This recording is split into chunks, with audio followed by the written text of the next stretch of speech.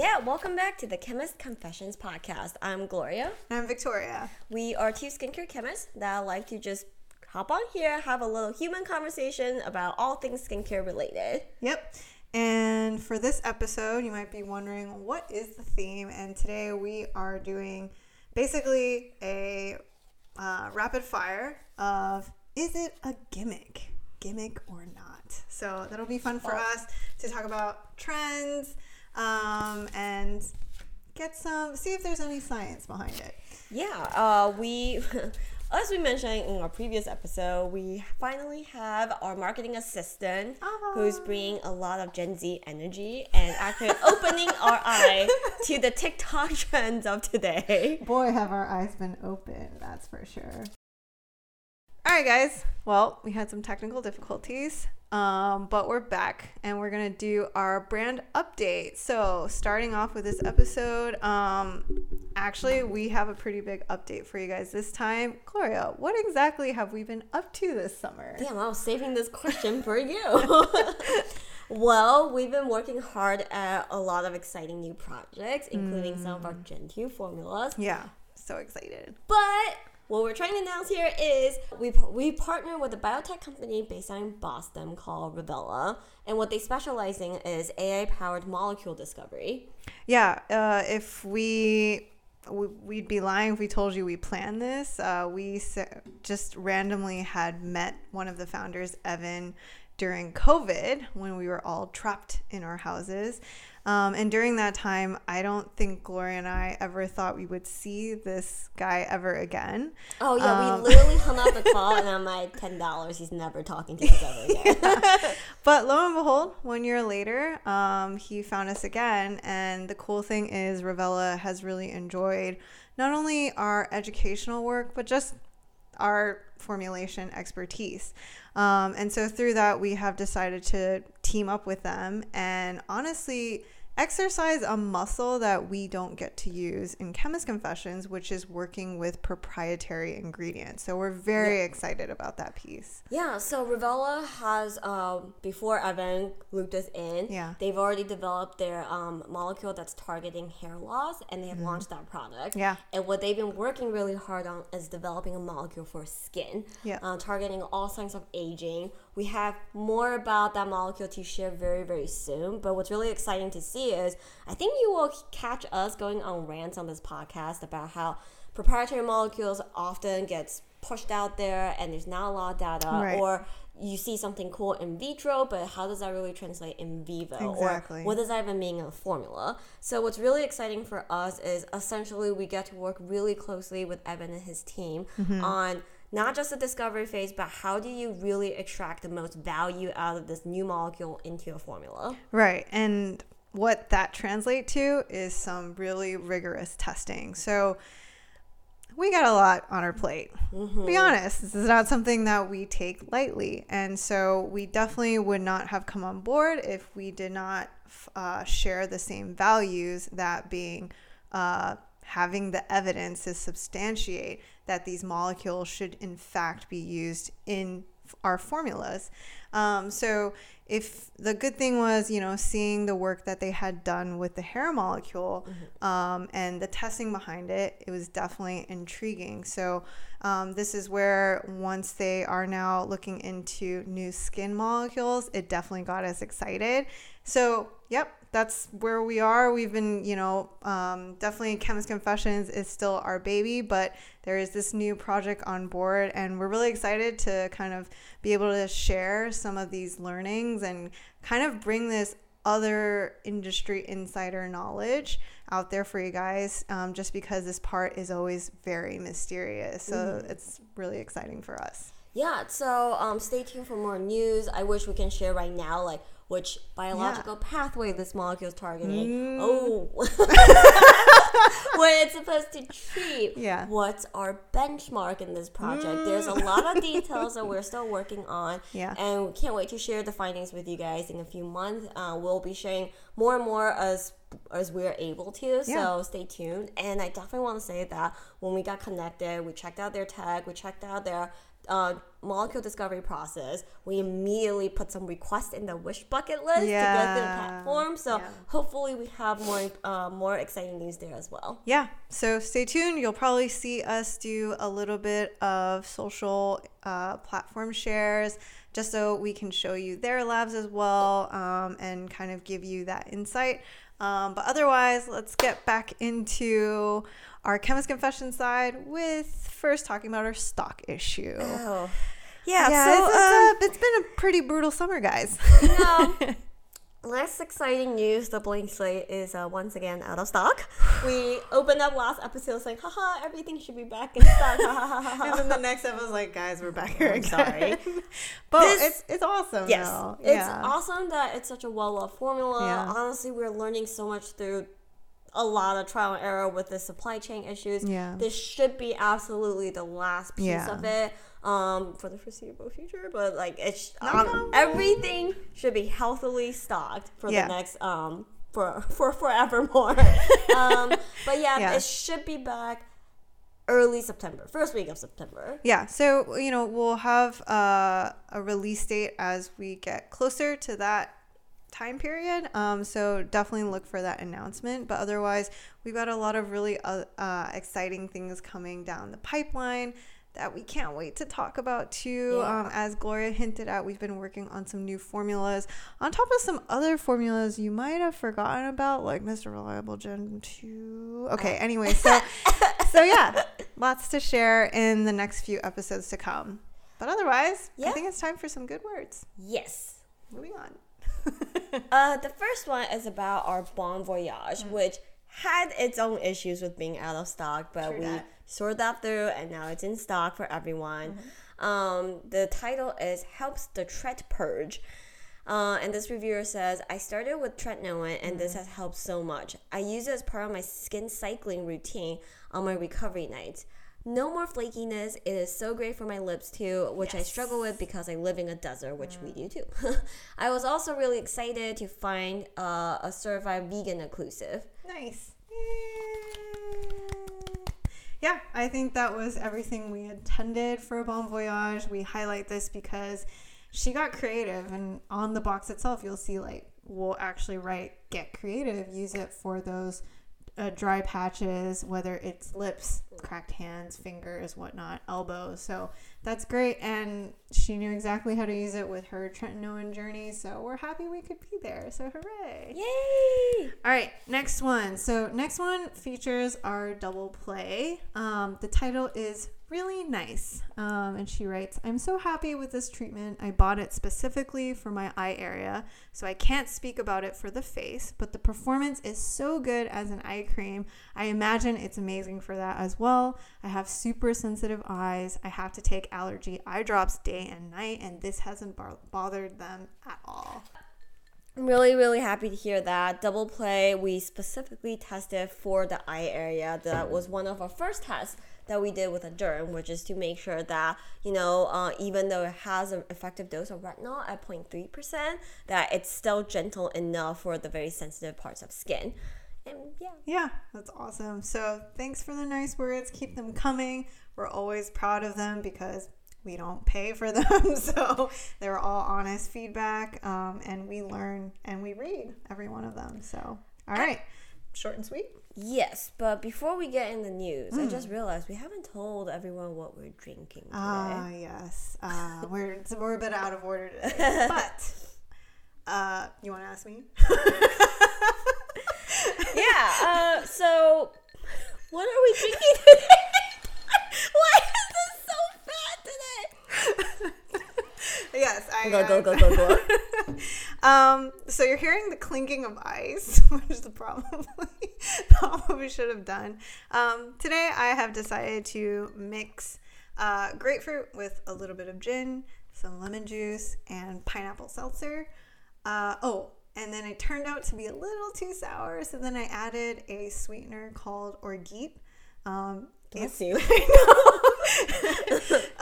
My significant other, my husband, is very into bartending. I know, hard term to say still, but he's very into bartending, and he now is getting into various types of syrups. That's the flavor of the month is syrups. Nice. Syrups. We're going to move into fermented alcohol soon, I'm sure. Yeah. Yeah, we definitely don't learn from him in our concoctions. We still have nights where it's Gatorade and hard liquor. 100%. Yeah. That's not a lie. He does not drink with us those nights. All right, so on to the news. In the news.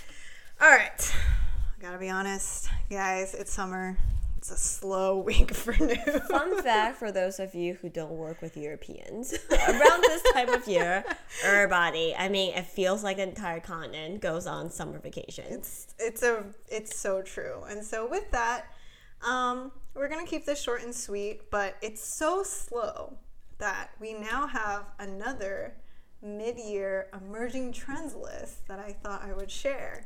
And I figure we would just check in. Also, I think this is very on theme for today's episode, but also just to check in with where we are on trends as we're already past the half-year mark. Way past, actually. So, first trend that they have is inclusivity.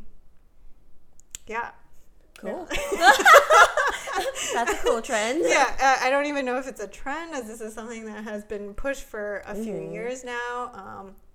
I'm sure you all are noticing that wider and wider shades for foundation.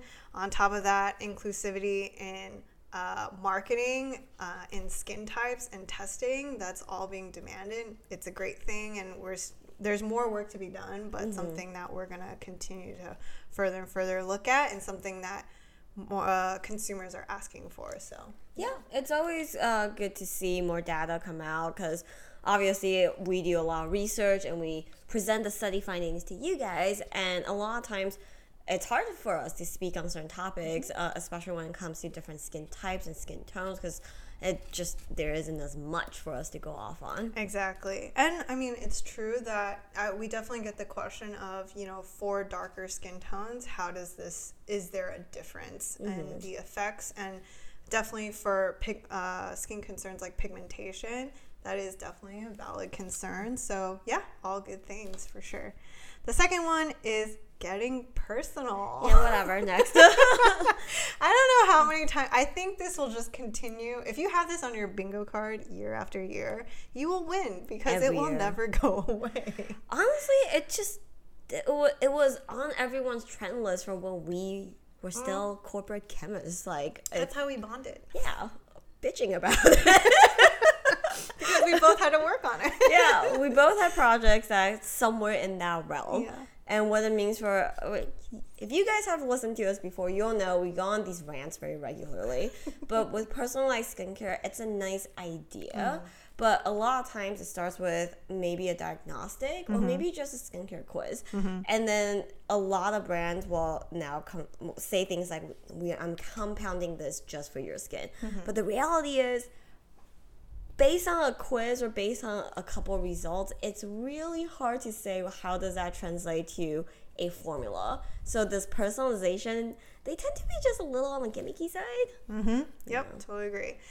Next thing is beauty in the box, and what they mean by that is just more focused around sustainability, reduction of packaging, reduction of a brand's footprint on the environment, and I think we all know this. Please refer back to the episode 2 episodes ago. Yeah, in episode 7, we try really hard to inject a lot of fun into a very dry topic. It's a lot, and I think it's definitely all moving, hopefully going towards a meaningful and good direction.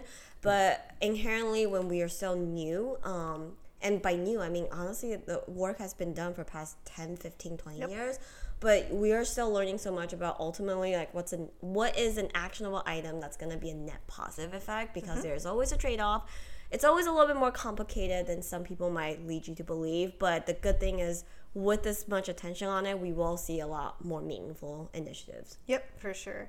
The next one is the biotech boom. So on top of the whole ingestible trends, that's also gearing towards they've been noticing a lot of lingo around biotechs, and just general marketing around that story. Yeah, we think it's great. Of course, we will stay vigilant to all the biotech trends because, I mean, the two of us have spoken so much on faux science that's come out.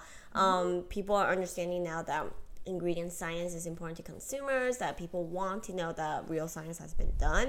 But it isn't that difficult to just enter the field and call yourself a biotech. So 100%. We definitely are looking forward to see what kind of brands come out in this space. I think way back in the day, I think we talked about this, where skincare can sometimes be a tech recycling ground. So when I was in college, they talked about like, ooh, buckyballs. Buckyballs are really cool. It's like has all these potentials. It's like a carbon ball, so it has so much like drug delivery application, whatever. And also aerogel, lightest material known to man, but so strong. Oh my god, so strong. Bam! Found it in skincare 5 years later. Yeah, I can definitely tell you I hate aerogel. So do not make me work with it. Spider silk too. At that time, it's like, oh, promising, like so strong. So strong. What can we do in the textile industry? Bam! It's in skincare. Yeah. So there's biotech and there's biotech. So again, while it's nice to see that people are trying to be more vigilant on the data science side, the tech side, it just, again, y'all know, it's marketing. So, all right. So, and then the last one, which the whole purpose of this was to share this with Gloria, is called Science in Style. And basically, is that us? Are we stylish? We're so stylish. All right, so this one is talking about traditional medicine, such as Ayurveda, Campo, traditional Chinese medicine, and how that's starting to integrate into scientific research for bioactive natural products and traditional medicines. Now, we definitely have some feels about this, but the reason why I brought it up is because I can totally see this. We're going to start cycling into the exotic extracts found on some mountain, used in some, faraway village for thousands of years, and into your skincare it goes. So it almost feels like we're slowly heading towards where we started. The recycling point? Yeah. So, first of all, I have a question. Yes. Wait, why the heck is this section called Science in Style? Again, slow summer, guys. Is TCM Science in Style? Anyway, I have a lot of problems with the caption. It's so dumb, but I kind of feel like it is though, because like the way gua sha is coming, acupuncture, these trends, like it kind of is the new style. Also, this sounds really hokey, but I feel like this whole gua sha thing, it's like very, very like philosophical, but it's kind of like a weird like Tai Chi Korean whatever thing that's happening. Because I honestly felt like it became a trend in the U.S. before it became a trend in Asia. True. Because gua sha is like traditionally associated. You go in there with back pain, and they take a stick and then not actually a stick, but like the gua sha. Aside from the gua sha, they'll use sticks. Yeah, and they do their thing, put their back into it methodically sometimes less so. But anyway, and you see those like angry red marks, kind of like cupping. Yeah, kind of like cupping, right? Like you do these things that's supposed to be no gain. Yeah, therapeutic but leaves a mark kind of thing. So that's always like how I thought about gua sha. So you go in there with a fever, or you go in there with back pain, do the same thing. And it wasn't, to me growing up, it wasn't really associated with beauty. Like maybe it was used in that sense. I was just too young to notice, but it wasn't trendy. It was like something like it's like your grandma's remedy type of thing. And then, but then they made it, cool. The jade. Yeah, it's the jade, the energy. Jade rollers. Yeah, and it's like they made it a thing. Yeah. And then all of a sudden, you see it back in Asia, too. And I'm like, that was not trendy. It wasn't like a well-kept like secret, but like people have been doing it. It was kind of funny to me. So, again, I bring this up more also because, like, it's on one side good because there are, but this is where we're like botanicals can be relevant because there is like historical data, though questionable on like I would say quality of data, but there is something to be said about that history sometimes. So it is kind of cool to be able to bring, to be able to look into these like historical ingredients. But at the same time, I'm like, man, I'm just waiting for that like only grows once every blue moon and put into your serum again. It's gonna get there, and I think what bothers me the most, like we ourselves when we formulate our products, it's with the belief that the best products need to balance the best of the botanical world and the synthetics. But I think what's difficult is like exactly as Victoria said, it's just so hard to discern between the foo-foo extract versus ones with data. So it's gonna turn into a war of the story. So we'll see where it goes, and we'll let you guys know. Probably gonna be a podcast episode soon. All right, cool. While on this trend, I did want to share an article that I thought was done really well by Elle. The title of it is kind of interesting. They talk about how plastic as a sustainable solution for beauty. And they definitely write it very well. We'll share the link. But they basically, it's kind of what we were talking about previously with how there's no true solution for sustainable materials in beauty. And they talk about how water consumption to create plastic, the recyclability of plastic versus other materials. And the other thing that they talk about is what we've been trying to say is that you need your packaging to be robust. Not only robust on the fill line, you need it to be robust to endure its shelf life. So I just wanted to share that in this article here because, I think it's when people hear like, virgin, all plastic, it sounds like these people hate the planet, but it is the state of kind of the infrastructure of our recycling right now, and how do we find solutions to, I guess, mitigate those challenges. I think that's such a good point, and something we highlighted 2 episodes ago is it's a multifaceted problem, right?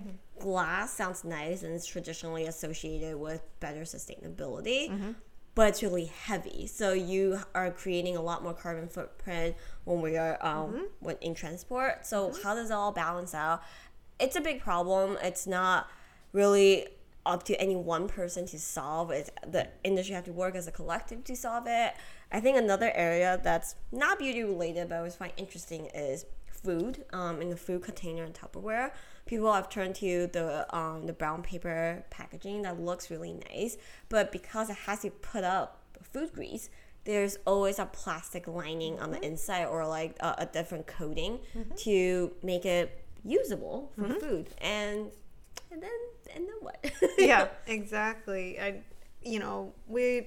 One of the things we have to say is like the good thing with this industry is that I almost want to say with the consumer awareness, there's a much stronger initiative to change and find better solutions, whereas in the food industry it just seems like this awkward thing that no one can figure out, especially with the volume, the supply chain, the material. So anyways, it just, as much as we feel like it's never better, it's like at least there is work being done, and we're just slowly, step by step, we'll get there, hopefully. All right, cool. So moving on, I have one more piece of article to share.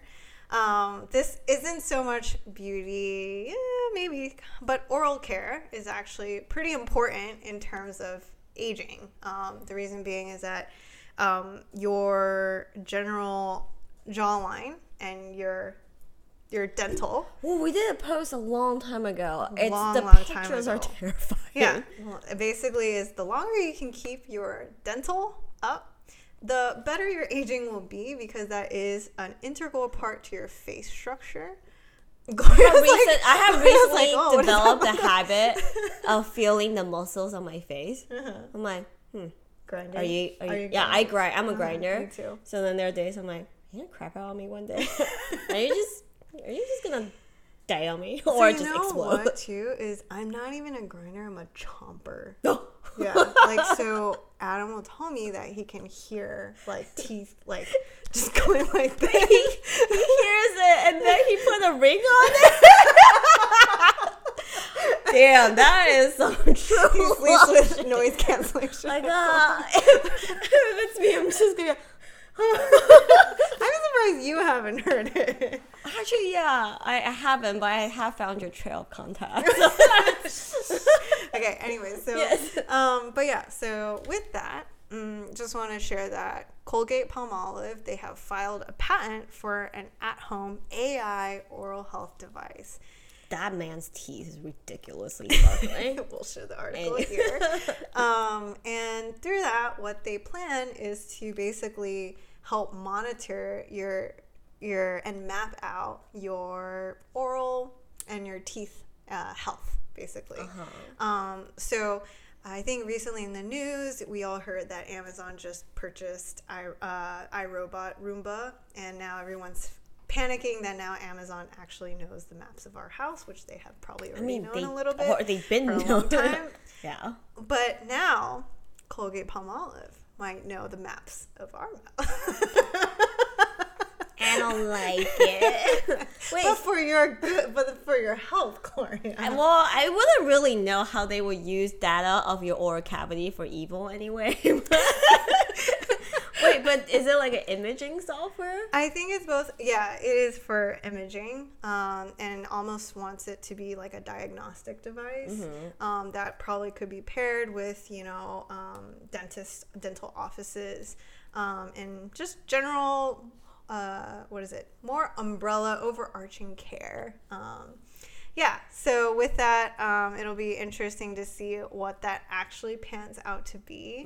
But when I read this, I was kind of like, oh, yeah, I guess that makes sense, but also feels very intrusive. You know what? Colgate, if you need marketing advice or if you need someone to, bounce ideas off of, reach out to us, because I can't imagine what that consumer education and education and compliance would be like, because I think they're using a lot of lingo like, real-time changes. Who's gonna stop by lunch, right? BRB, mapping out my oral cavity. How often are people supposed to use this? And also, at what point does the lingo get passive-aggressive and annoying? I'm like, did you floss today? I don't know if you flossed today. Yeah, I saw them the big. Yeah, so because the oral care world is really missing something patronizing. Yeah, so anyways, just want to talk about, we definitely seen AI in skincare, and now there's actually, this concept is not necessarily new, but big data is always a hot topic, and that seems to be moving into other things like toothbrushes and your oral care. So I was just thinking, while you're talking, I was like, how would they execute it? Because I think to convince people to lengthen their oral care timeline is kind of asking for a little bit, because I would assume you need to take pictures from a few different angles. So I was like, whoa, what if it's a wall mount device and you just go, you just bite out and it goes, scans. Only you would come up with that idea. Hello, I would like to be added to the pack. You know the tonal app, the tonal wall thing? So instead they have a mouthpiece that comes out and you just bite down. Yeah, when you're done with your workout, a gate opens and the device comes out and you just bite down on it. It's too much. It's too much. I guess it's jaw strengthening as well. Yes! Oh my god, a face Perfect gym time. and scanning all in one. We got you. Oh my god. And people have stopped listening. All right, so anyways, it's been a slow news week, but this does actually help bring us into the meat, which we're very excited about. So we're going to be playing this game today and it's basically very simple. Is it a gimmick? And Gloria and I have signs. These are all upside down. Gloria and I have signs, and we're going to say the topic.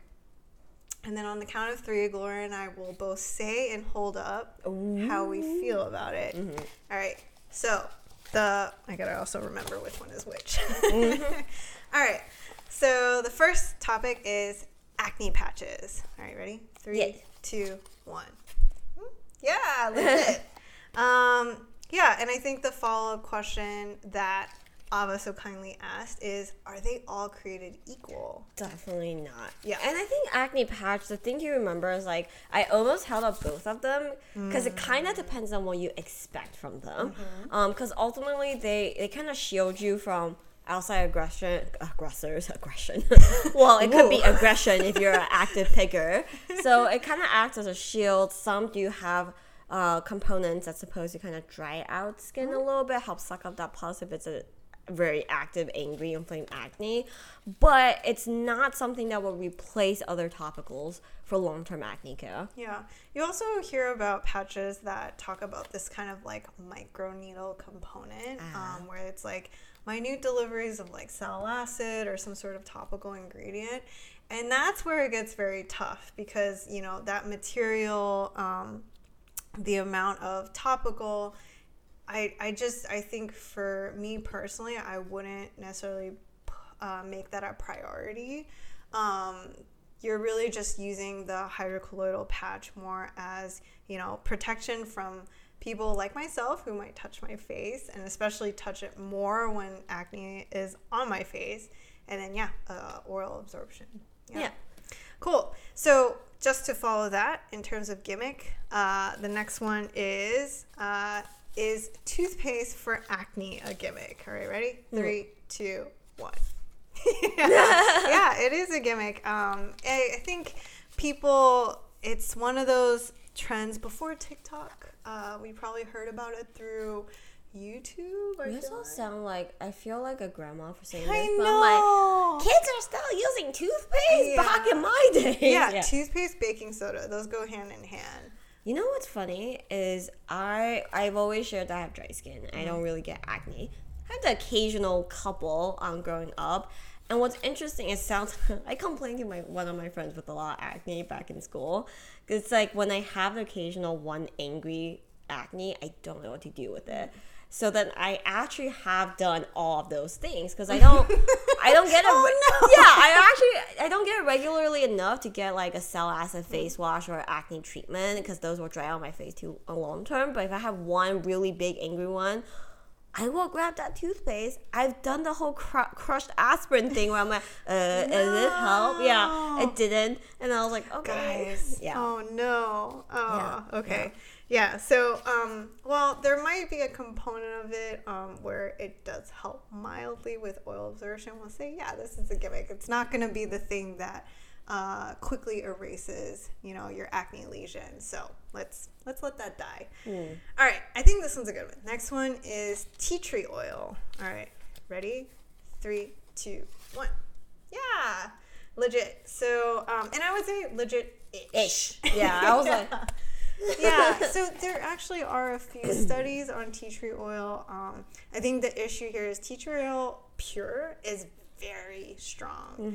It actually can cause burns so you'll often find it diluted, or they'll recommend you to dilute it. So you'll find anywhere between I think the highest amount you want to go for is 10%. But there is some data on how it can serve as an antibacterial, and so that, it is something that's worth a try. But again, these are all things that are like nothing would ever replace your actual acne heavy hitters like BPO and adapalene.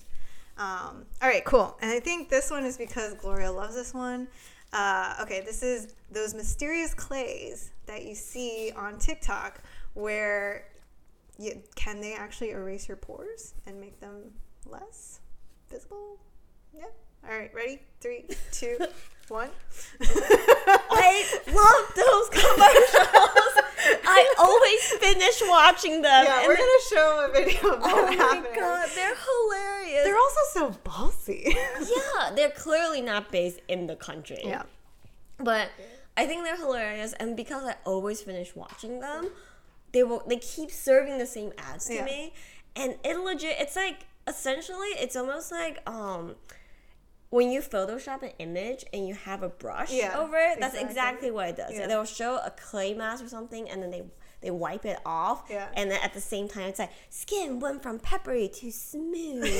It's amazing because you'll see the texture of skin, and all of a sudden there's zero texture in skin. Yeah, someone found a filter button between before and after, and that's exactly what it looks like. And I think they're hilarious because, like, a part of me is like, people don't fall for that, right?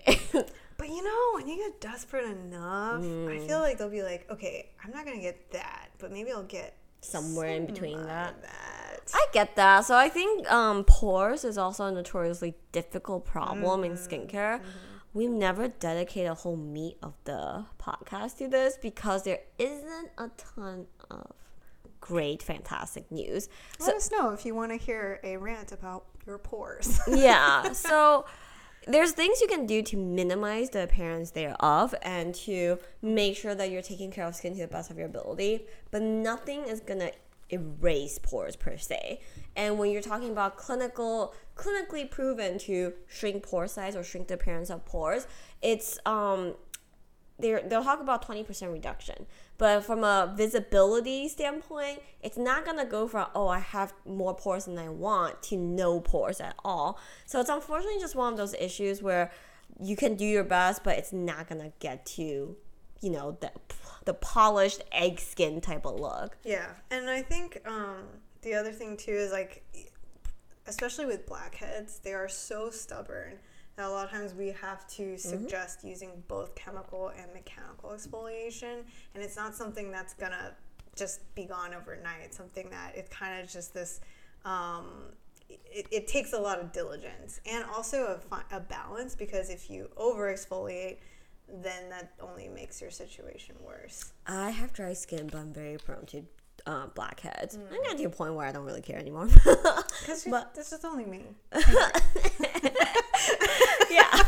So, and I'm pretty minimalistic in my skincare, but if I'm like in a mood of getting rid of my blackhead, it's like a 12-step routine. You like warm the skin, you dehydrate it with a clay mask, you use a chemical exfoliant, you let that soak in, and then you take it off, and then you scrub it. It's a whole thing. Gloria, did you ever use nose strips? I have. They don't work. They also can, like, really take skin off. Yeah. That happened before. I've used one where it's not like, it doesn't come in a strip, it's like a gel form. It's like I don't know if you remember that video that went viral of someone that used a peel-off mask. The black and the lady starts like screaming bloody murder. It literally peeled it up, like, ah! I've used that for my nose. It wasn't that bad. Not as bad as that lady had it. But it's like, it took out more skin than blackhead. So it made the blackheads look even angrier. No. Yeah. It's like now it's like 3D blackhead rather than 2D. Because everything else is gone. But yeah, it's a whole thing. And after a while, I'm like, you know what? I do my best. I already like exfoliate enough, and I think I do decently for the rest of my skin. Tinted sunscreen will do the job. Actually, that's a good point. Oh, sorry. One more thing is, like, I mentioned the 3D blackheads. That's the only thing that I care about really getting rid of now, because, like, even then, if you want to cover it up, if you have that blackhead texture, it will show up. Yeah. The powder will gather around it. Yeah. So that's the only thing I when it comes to exfoliating and stuff, I prioritize not drying out skin.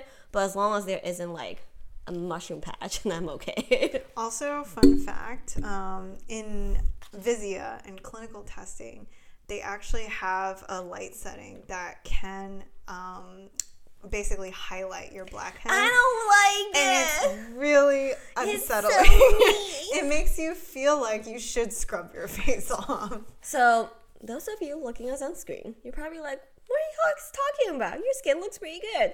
Yeah, well, it's because there isn't a Vizia type light on it. I still remember when we worked at L'Oreal and they walk through a lot of the clinical equipment that people have to measure skin, and they let you experience it. And like, I pop my head in the Vizia. It's like a control lighting thing, and there's a lot of different settings. And a very basic one looks at UV damage, kind of like under the skin, so pigmentation you can't see with the visible eye. Yeah.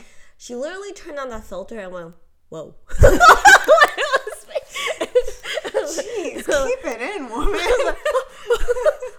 I mean, you guys, will see it when we do the sunscreener. You'll see that suddenly you'll see all the underneath pigmentation. Not nice. And then the worst part about the blackhead part is that the blackhead lighting, they glow. It's neon.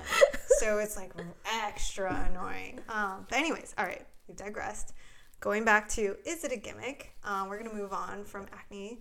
And the next one we want to know is anti-pollution skincare. I think this one's like might need more context, but all right. Ready? 3, 2, 1. Yeah. Gimmick. I have both, maybe? Yeah, I kind of have legit in the background. Yeah, and to explain, it's because the skincare itself, anyone that, for the most part, those that use it as a marketing claim, no real testing behind any of that.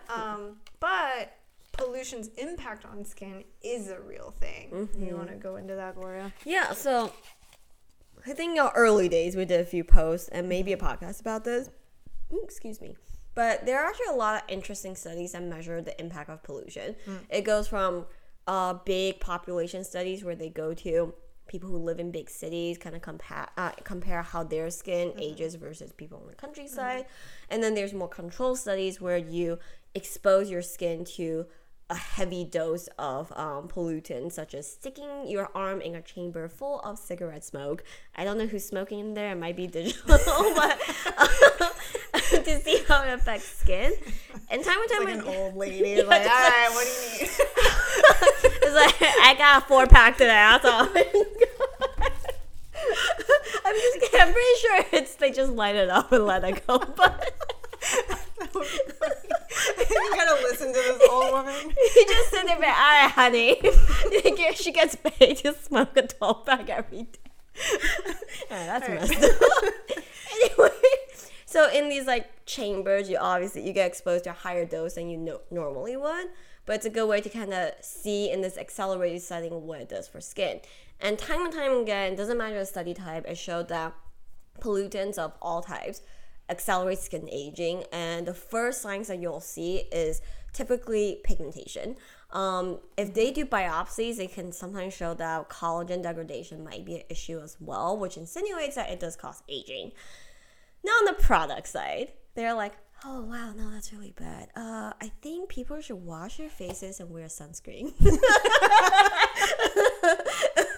I mean, to be fair, there are a few ingredients out there that actually have been looked at for this. But actually translating that into testing, like kind of Gloria was saying, it's very creative. There's no like real standardized way of doing this because ultimately it's a chronic issue. It takes a much longer time frame to really establish. And also because we know that pigmentation can be caused by other issues, it's really hard to say like, oh yes, this is strictly from an anti-pollution angle. So it's again one of those claims in skincare where you're like, I don't know. Yeah, there are ingredients out there. What they claim is it kind of acts as a simple like shield on your skin that prevents permeation of pollutant particles. But then, you don't really see that. I don't think any brand is really going to those lengths to prove that. On top of that, that's why they're like, well, sunscreen acts like a film, right? So that totally works. And if you wash your skin of these pollutants, then that should work. And in some ways that is true. But yeah, so again, kind of one of those things where you're like, Yeah. So wash your face and wear sunscreen. Yeah. All right. Next one. So this one is blue light protection skincare. All right. 3, 2, 1. Gimmick. This one actually really annoys me. Yeah, there's no legit to follow up with. None of that for Gloria. It's like hard gimmick. Yeah. I get really annoyed with this one because some people get like a whole kick out of it. Like their whole brand is, I don't know. I think during COVID was its biggest spotlight because everyone spent so much time at home and instead of the sun being a major issue, it was about your computer screens. And it's very important to know that amount is so minimal and so insignificant in comparison to the blue light you may actually be getting from the sun. You know, So in that sense, we're like, that just don't even pay it any mind. Yeah, in a recent episode, we talked about the UV Mule, the new sunscreen from La Roche-Posay that covers all the way up to the edge of the visible light spectrum. So to us, that's kind of interesting. And there are like studies that kind of show these like more energy intensive visible light, such as blue light, does cause skin damage. But as Victoria said, you get it more from just day-to-day living life than from your screens. Yeah. So the source and how much your screen damage your skin is a little overblown. And then secondly is like the how, right? Because in terms of filtering out UV light, the most direct way is anything tinted, anything makeup. Those things do kind of block some of that out. Yeah, and then in terms of other positioning against blue light, some people will just turn to good old antioxidants. So it's kind of like the anti-pollution thing. It's like, well, wash your face, wear sunscreen, and moisturize your skin, and you should be fine. And I think... But I believe in the pollution part impact much more than blue light. Yes, absolutely. And then another thing is I think brands just like, they overstate what kind of... Because blue light protection isn't something that anyone is really measuring, like how much are you being exposed to, but it's not like a sunscreen test where you have a source of blue light and you measure how much you block out. They don't do that. We got a tip with a brand once in a blue moon way back in the day where we kind of went they weren't too happy. Hey, your blue light protection claim is... We just made a whole thing about blue light, about how that claim isn't super valid. He got very mad, said that how can you slander our products? It's very well tested, yada yada yada. And we're like, okay, show us the data. Show us how you tested it. Yeah, I mean, we're here to learn too. We're more than happy to issue a correction and even do a whole promo on your methodology if you want to share with us. Crickets after that. The thing is, like, and that's a really good point, and kind of the issue with, anti-pollution is, like, there's no standardized method because there's no good understanding of blue light and how it would be measurable in terms of impact on skin. And that's why, like, we've asked those questions too in terms of asking third-party clinics, like, how can a brand even be able to make that claim? And it's flexible. So I don't know how else to like nicely put it. It's like my fig tree that's up there. It's very bendy. Picture a fig tree here. Yeah, so this is definitely one of those where we just want to look at. I will say, I am just so amazed. Sometimes I'm like, I want to defend users in this industry because I'm like, they literally went from eye care, blue light protection to skincare, and I'm like, man, that's just preying upon like other trends and trying to like make a quick buck, and it irks me to no end. We should get a Shane Bell or something. Anyway. Anyway, so we're moving on. All right, next one. DIY skincare. All right. 3, 2, 1. Ta-da! Yeah, we think it's a gimmick. The end. A lot. Most of it. For the most part, I think it definitely ranges from harmless, fun things you can do at home to holy crap, please don't do that. Yep. I think when Gloria is saying harmless, that these are things that usually involve honey, because honey can be seen as a humectant, and they usually mix it with oats or some sort of milk, and we'll just say make it fresh. Use it once. Yeah, move on. Yeah. don't reuse, recycle. Yeah. Make a cookie while you're waiting for it. Yeah. Put it in a smoothie. So those are, we would say, generally harmless. There is one DIY. I was just going to say, that's such a good point. I think sometimes I don't really care about DIY stuff, but I also didn't see the harm in it until I realized some people are storing it in a jar. Yeah.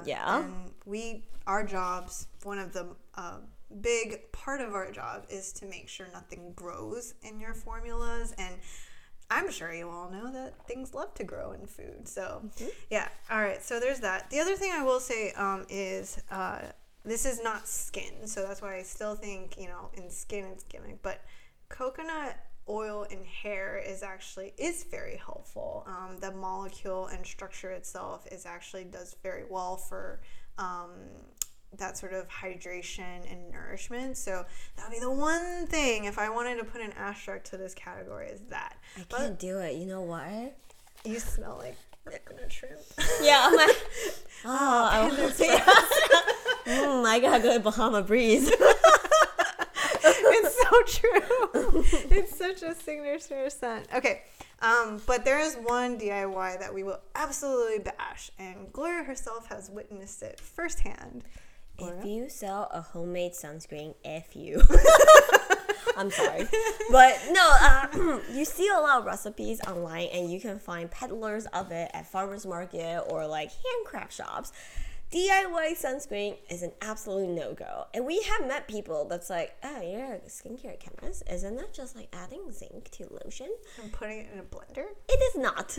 Don't do that. And you're 99% guaranteeing that you're not getting the protection you think you're getting. Yeah. If you're storing it, a lot of recipes online just blend zinc oxide into some sort of oil you can buy. Yep. Even if it turns out to be kind of like a balmy type of texture, zinc oxide is very heavy. It can settle in your formula over time. So even if it's well blended, by the time you by the time you put it on your skin, what level of that zinc oxide that is, who knows? Yeah. Not to mention, in actual formulas that you buy on the market, there's other things that help it glide into an even film. When you're blending with a kitchen blender in just like coconut oil, whatever, it's very unlikely that it's gonna sit on your skin in even film. But Gloria, I can just simply shake it out very vigorously and it will be uniform, right? No, please don't do that. Please but don't anyway. do that. Please don't do that. Your arm does not go as fast as something that's electric powered. I'm sorry, when you say your arm. If it is, vibrators will be out of business. So let's keep moving along, shall we? You said it. I was thinking it, but I'm like. I was like thinking about this motion. I was like, just a lot of things. It needs to be battery powered. All right. But anyways. yes. Anyway, it's not a good idea. Some skin cancer is no joke. Some protection is very serious. So definitely don't go that route. Yep. All right. Welcome to the Claims Corner. Today will be a little different. It will be a little bit more serious than our typical Claims Corner, like making fun of ridiculous claim things. We are going to talk about the very viral, the fan favorite A313 French retinoid. So before we get into it, just a really quick recap. Retinoid is the umbrella term for a lot of vitamin A based ingredients. So it's a whole family of ingredients. It is the generic term. It doesn't refer to any specific molecule. Names like retinol, adapalene, now those refer to actual molecules in the retinoid family. So A313 uses retinol palm. If you have what? Retinol palm? Retinol palm thing. They call it. Not think I would hear about that molecule for a while. It is. They call it a French retinoid ester. Yes, it is an ester form of retinol. If you've read read our books, Think You're Decoded, if you have heard us talk about it, we don't like that one. No. We call it the just put it in the trash kind of retinol. That's where it belongs. Wait, we can explain. Because, your retinoid receptor, there is basically retinoic acid. Tretinoin is the direct molecule that interacts with that receptor. And then retinol, I should start with retinaldehyde is the next derivative down that would be converted to retinoic acid. The second one out is retinol. And then the dormant part would be retinol palm. That's the storage form of this retinoic acid. And that's why we hate on it. Yeah, so in terms of efficacy, it's thought of as below both retinol and retinal, and of course the original tretinoin. So why is this so popular? Let's go through the claims and let's go through a couple studies of retinol palm. We should say that like any vitamin A type products out there, the big issue is always stability. So retinol palm is both far removed from your retinoic acid receptor. and it's not very stable. So that's for those reasons we have to. I'm gonna sit out on giving retinol palm an offer. Yeah, it's just one of those kind of whatever kind of retinoid.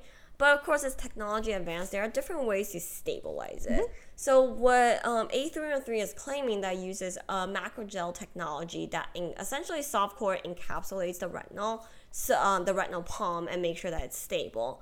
Now, macrogel technologies in general is a pretty hot topic in the retinoid world. It's applied to all other retinoids. Yep.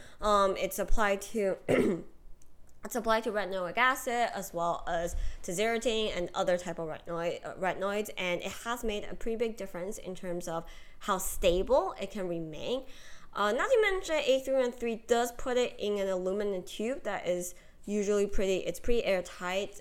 Even though it has a kind of a big nozzle, it does help with stability. So here is where we kind of have minor issues with this product.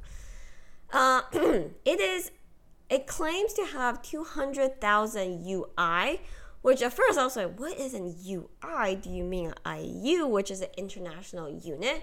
Sometimes you'll see IU on your supplements because it's kind of a supplemental term. Basically, 1 IU is what is considered effective in skin to make it, or in body to make a difference. It's not really used topically. So for them to say, oh, it is 200,000 IU, what does that mean? Yeah. And I'm guessing UI is just French for IU because I'm guessing, please don't kill me, French people. It's like, so what that translates to for you is, I looked it up and she did the math. I did the math. 1 IU for vitamin A is 0.3 micrograms. So 200,000 translates to 0.06 grams total in this tube. And it's 50 grams of formula per tube, so that translates to 0.12% of retinol palm. That is not super duper impressive because we always talk about how retinol, which is closer to the receptor than retinol palm, the effective levels being about 0.3 to 1. Mm-hmm. Retinol is effective at 0.1 as well. You can get it at lower doses. If it's a stable format, it will still work. But to have retinol palmitate at only 0.12 is a little concern. Of course, like the claim superior stability, maybe that makes a difference, but it is still pretty low. So we thought we would just go through some studies on active retinol palmitate to see, well, does it do anything for skin? Mm-hmm. A lot of studies on retinol palm is pretty old, actually. Yeah, it's not a new ingredient at all. Yeah. Unless this French retinol palm is some sort of modified retinol palm. It's unfamiliar to us, but we're just going to review retinol palm as we know it and what the data says. Yeah, so this is part of the reason why we wrote up retinol palm so soon, because they've looked at it all the way back in the 70s, in the 80s, and then they're like, meh. So history had wrote it off, so yeah. I found this paper from 1988, and it looked at topical administrations of increasing doses between 0.1% to 5%. That's a lot. Again, in skincare, we usually talk about percent weight. We don't use, like, international units. Okay, anyway. Not salty. No, not salty. They made me do the math. You're right. That's fair. Yeah. They, for 14 days, which is a really short time. It's in a suitable cosmetic vehicle, whatever that really means. And they noticed significant dose-related changes to skin composition. I think this is really important because a lot of people will argue like, oh, even though it's low because of XYZ reasons, it's still relevant. Yep. Or they will be like, oh, percentages don't really matter. With ingredients of retinol, it is dose dependent, so it absolutely does matter. They kind of looked at the data because it's only 14 days. You're not going to get data on wrinkle reduction or anything like that. They looked at the biopsy data and saw 32% increase of protein per unit and a maximum of 128% increase of collagen per unit of skin surface area. Interesting. Sounds promising. Again, remember that this goes all the way up to 5%, and this is an animal study. Yes. There it is. So again, it's kind of early promises that maybe it does do something, but but it does imply that you need much higher levels. I couldn't find a study that's done in the same kind of protocol with retinol, so it's hard to make a direct comparison to what this model means. And then I found one more study, and I want to add that in terms of if you just Google really randomly retinol studies versus retinol palmitate studies, you'll find about a gazillion retinol studies and probably only a handful of decent retinol palmitate studies. So again, we're talking about a huge gap in data here. I found one more that is done on humans from 1993. It is a randomized comparative double-blind study of topical administration of 2 different formulations of retinol palmitate. Okay. 2 different formulations at 2% for 3 months. It has the study has 20 females, so not a super big study, but enough for us to infer something. And they saw a significant increase in skin thickness and better elasticity, as well as good in-person and self-evaluation of improvement. The conclusion was basically this formulation with 2% retinol palm is effective. And again, it doesn't really compare to other retinoids. So I guess what we're trying to highlight here with these 2 studies is in terms of sheer amount of data available, retinol or prescription retinoid such as tretinoin is still the gold standard here. It's still the way to go.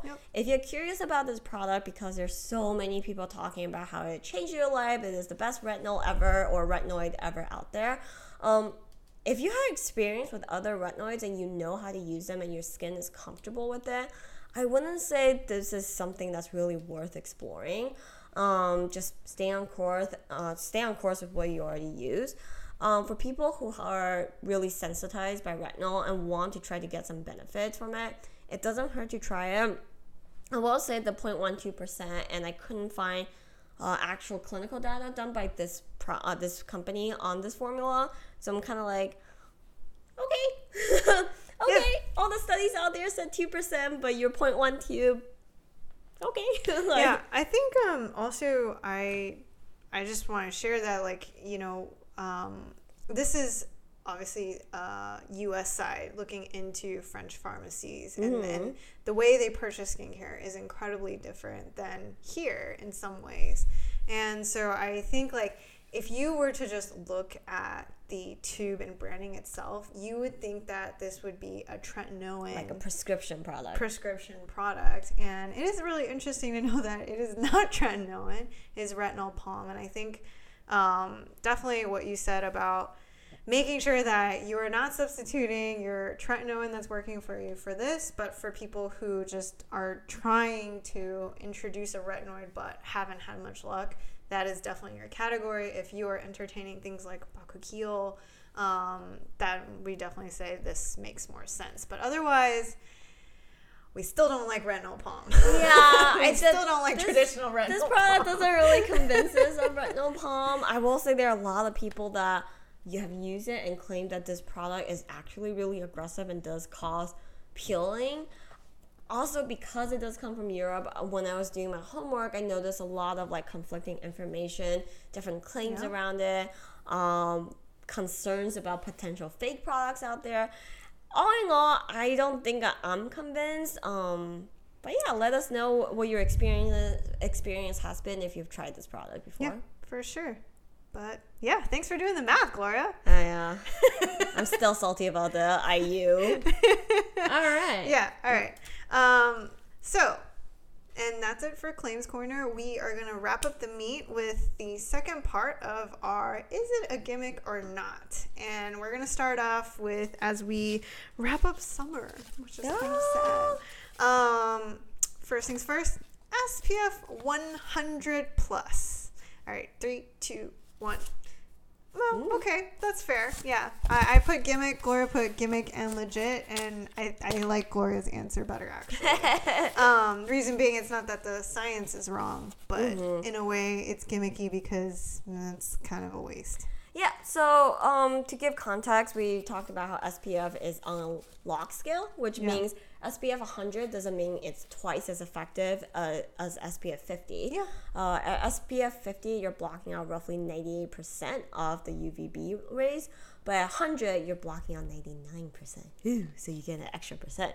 I put up gimmick versus legit, because exactly as Victoria said, the measurement that gives you that number, it is what it is, right? It's the same methodology that's going to get you that number. It is correct. The reason why it's a little gimmicky is because it implies that it is super duper extra effective. 100% shielding, which is not, you won't ever reach that. It's super bold, like it just doesn't imply something very honest. But then on the flip side, and then to continue that trend, is people using SPF 100, it's very likely that your formula doesn't feel very good. So it's very unlikely that you're using close to the amount of sunscreen that you would use otherwise. Yep. That said, this is literally a topic that goes like this. There's like a little argument on both sides. There's that famed, was it J&J that did that ski study where they gave people SPF 50. It's basically their thing of saying how like SPF 100 is totally legit, and they have found that the SPF 100 tends to do better with skiers, like they got better protection. Their argument was kind of like, oh, they use it as they would, but since people always under apply, if the formula has higher protection, they're likely to get better protection, period, at the end. It wasn't quite the case here. So yeah, we always like to remind you, like, please don't try to feel like you're wrestling with yourself to use the highest amount of SPF. Use something that you're going to wear happily every day and reapply. So you've heard that enough. Moving on. All right, next thing. Men's skincare. Is it a gimmick? All right, ready? 3, 2, 1. Yeah, I think it's kind of both, and we'll tell you why. It's one is, is men, first of all, let's start with the simple question of, is men's skin different than women? And in some ways it is, because with testosterone and the androgens, men tend to produce a lot more oil. That's also why acne in men is a lot more common and can be a lot more severe. So with that, yes, and that's why you'll notice that, with men's skincare, probably the only difference you'll see is a difference in texture. But otherwise, the actives, the topicals, the, ingredients that you're using in comparison to women are all the same. Yeah. I actually put up the legit mostly because I'm like, well, how else would I know your product is minty? Or scrubby. Or smells like axe and pine. I need my cedar body wash. I look for men's skincare. So that Old Spice commercial is really for you. Yeah. The other thing that I really like was Ava pointed out is price point for men's skincare versus women. It's significantly different. We have to incentivize men to use better skincare with cheaper formulas. And I think that, but I think that's slowly changing. I think so. I think I've seen a couple men's skincare brand that uses niacinamide. They talk about the retinoids. They talk about sun protection and have a more elevated price tag and more sophisticated formulas because of it. I do think the general sentiments that like they face like an education gap, but what I do like about those brands is like it's at least gender neutral and and it's good skincare that anyone that skews oily can use. So yeah, talking about our brand. Yeah, Mr. Reliable.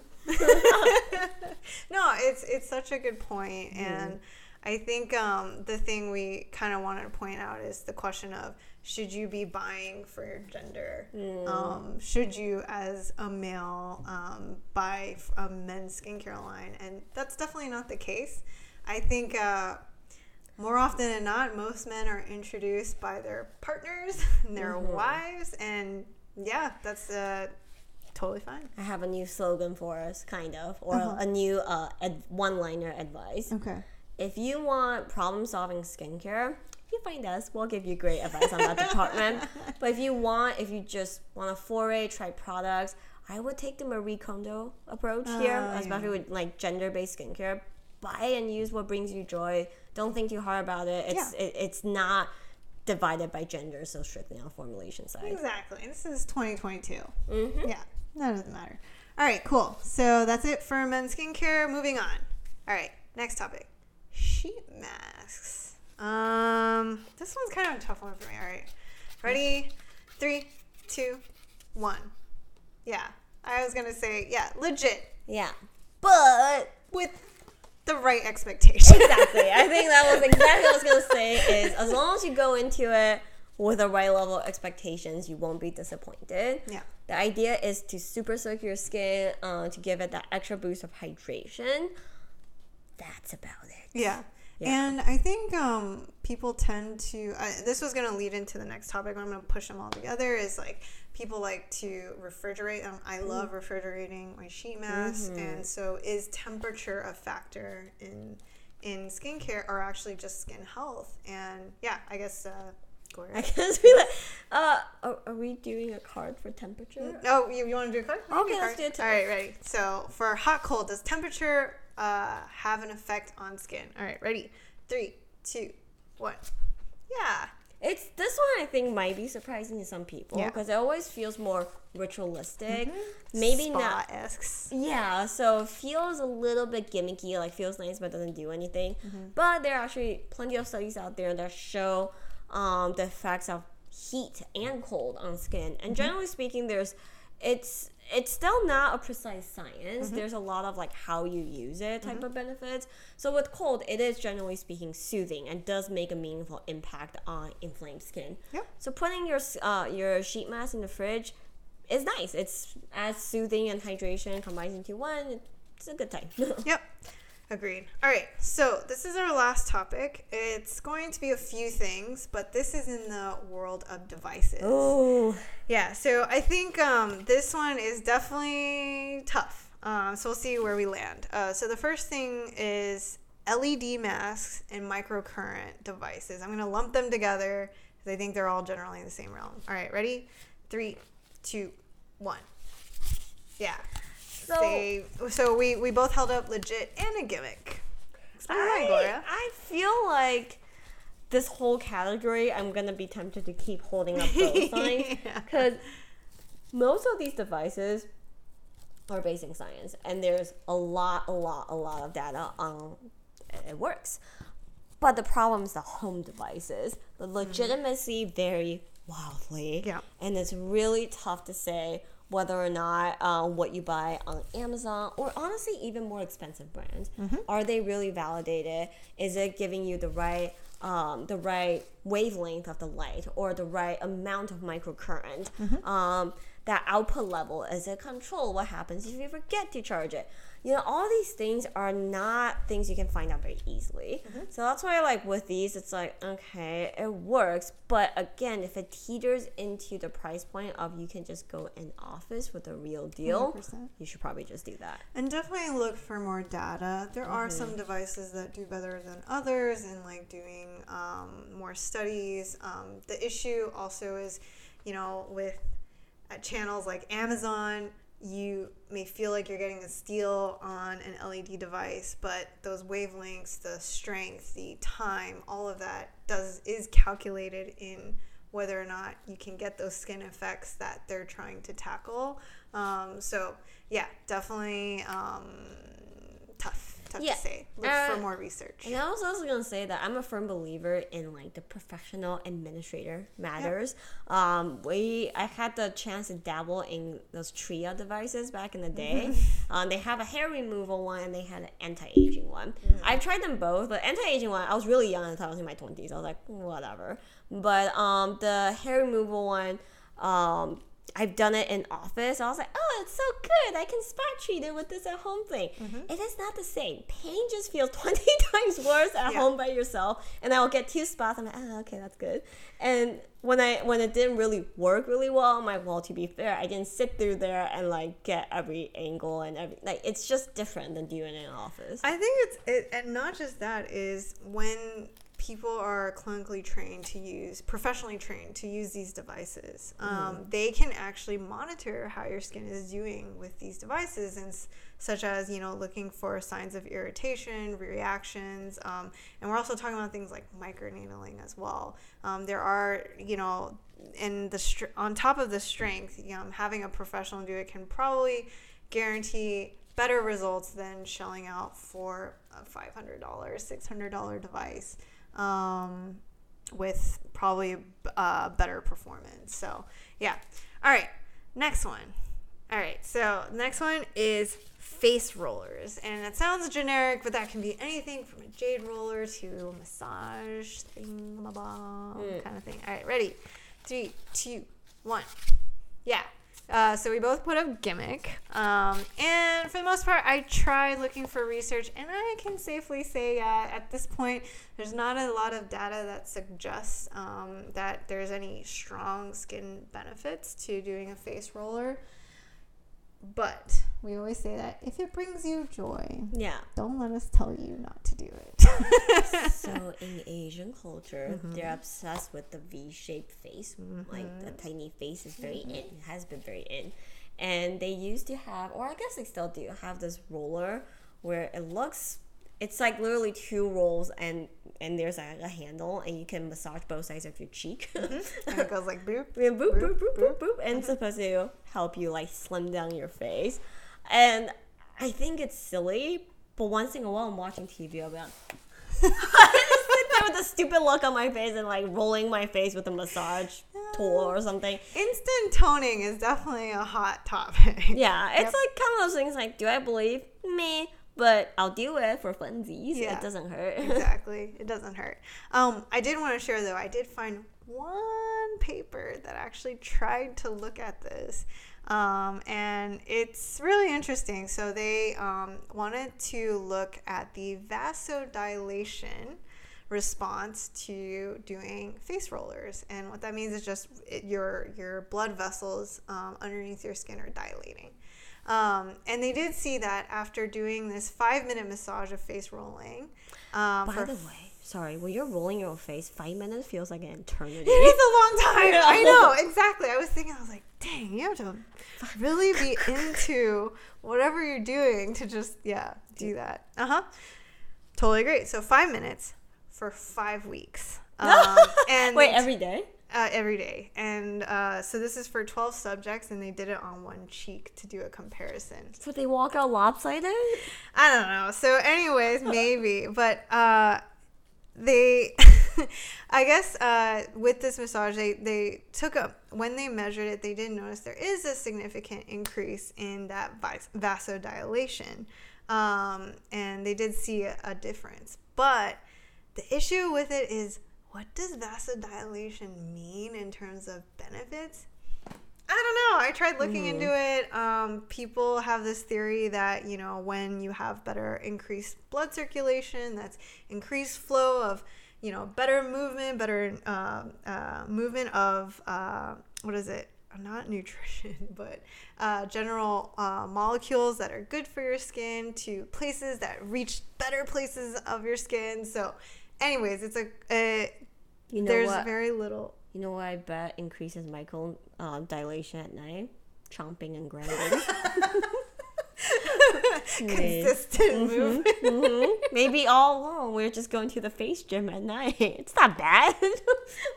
As good as getting your face slapped for half an hour. And I'm not paying anyone to do it. I grind naturally. Yeah. So anyways, it's a gimmick at this point. Yes. Until science says otherwise. All right, cool. So that's face rollers. All right, we're going to end on the last one, kind of going back to the beginning of our podcast, which is gua sha. Yeah, and this is in the context of, is it good for skin? All right, so 3, 2, 1. Yeah. For skin, we would say it's a gimmick, but if we want to say for general health, we'd probably tag on a legit.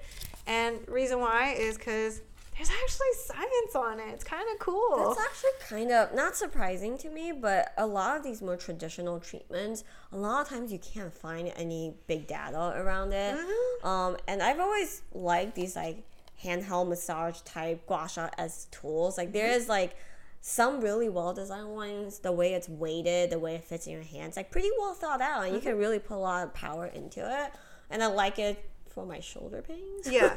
So that's actually what we should talk about is, the data is actually not on face. It's actually for body in pain management. And so there's actually 2 studies. They're small. One of them actually was a comparison study with a heat pad for chronic neck pain. One group used gua sha while the other one used a simple heat pad for 7 days. And they did find that after 1 week, pain was, it was significant improvement in pain for the gua sha people in comparison to this a heat compress that we're all kind of used to hearing about. So kind of cool. Like, you don't actually hear, personally for me, I never thought that I would find a group of people that would want to study this, but they did. And the funny thing is, the study was done in Germany, of all places. Yeah.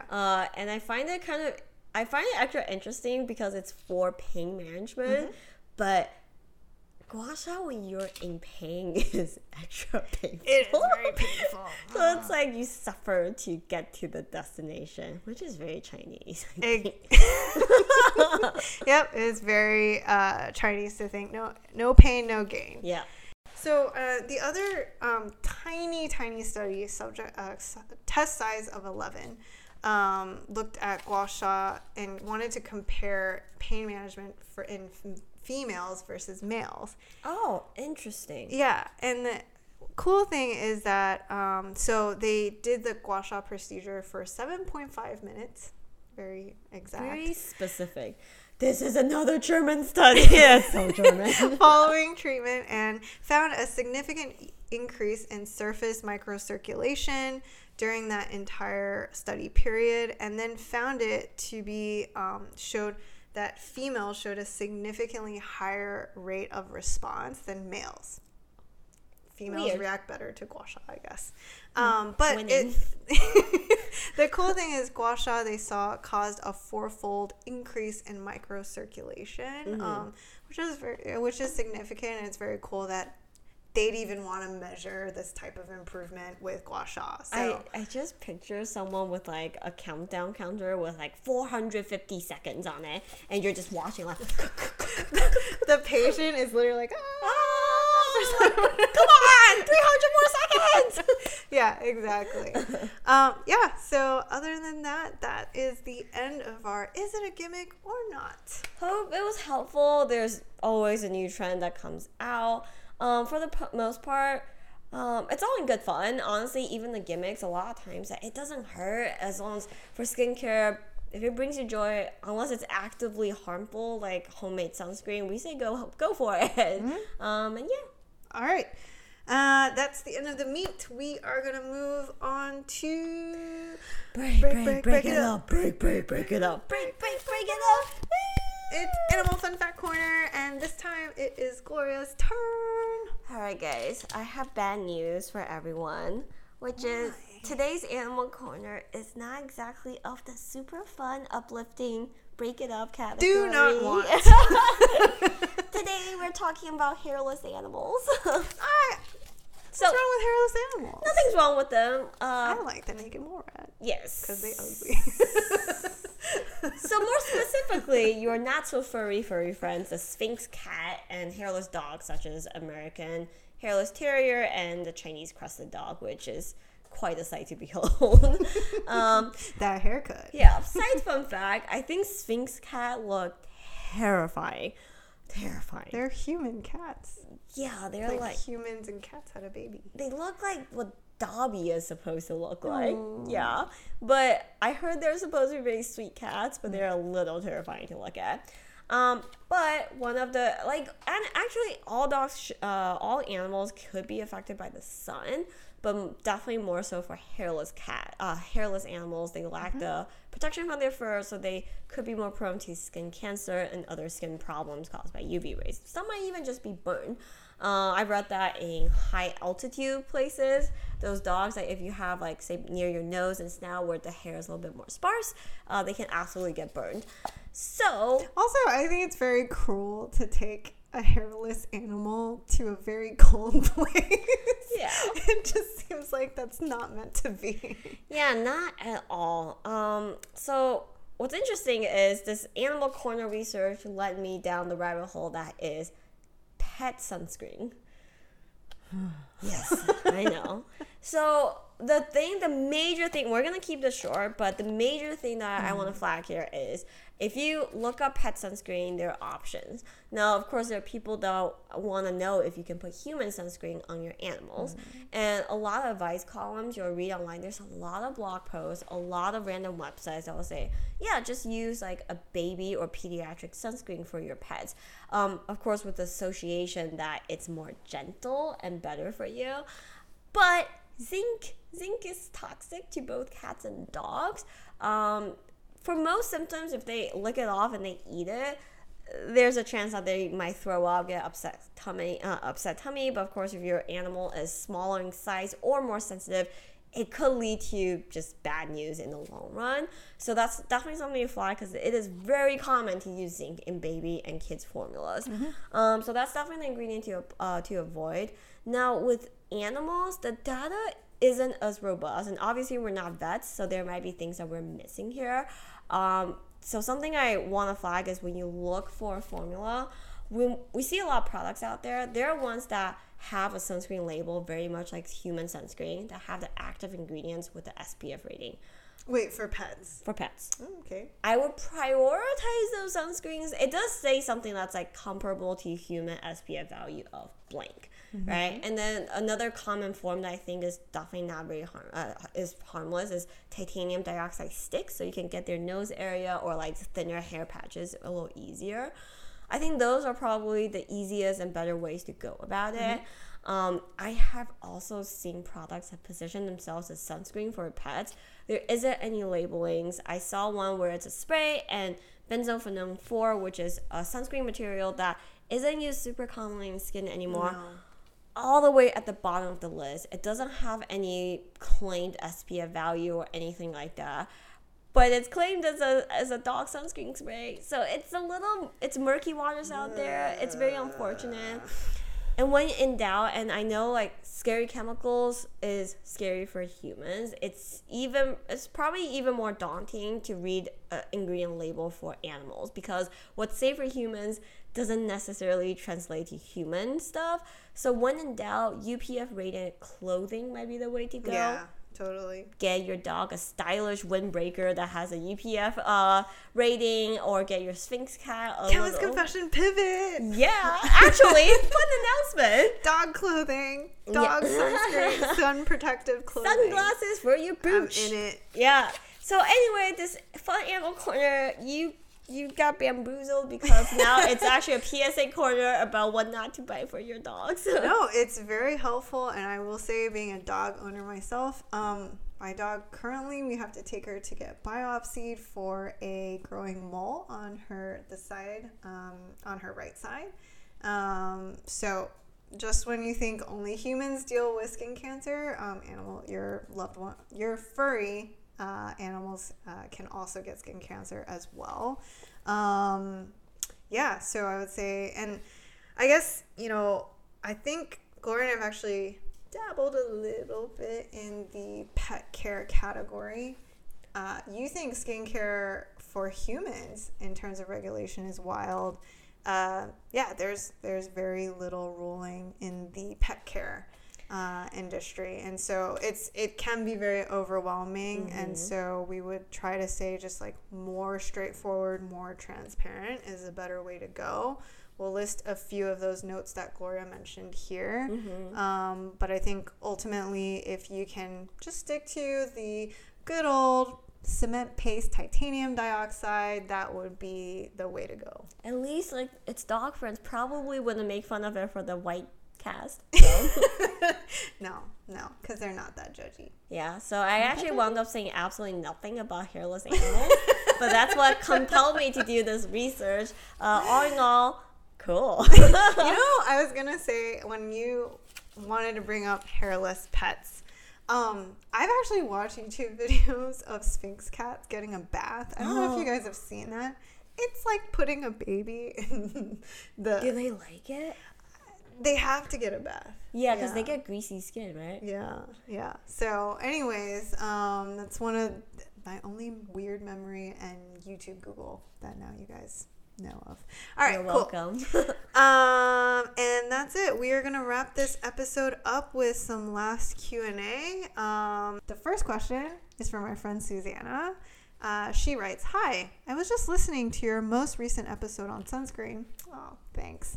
And had a question. If you're exercising and sweaty, like you're on a long hike and need to reapply your sunscreen, would you recommend A, putting the sunscreen over your sweat, B, toweling off your skin so that it's more dry and then putting on your sunscreen, or something else?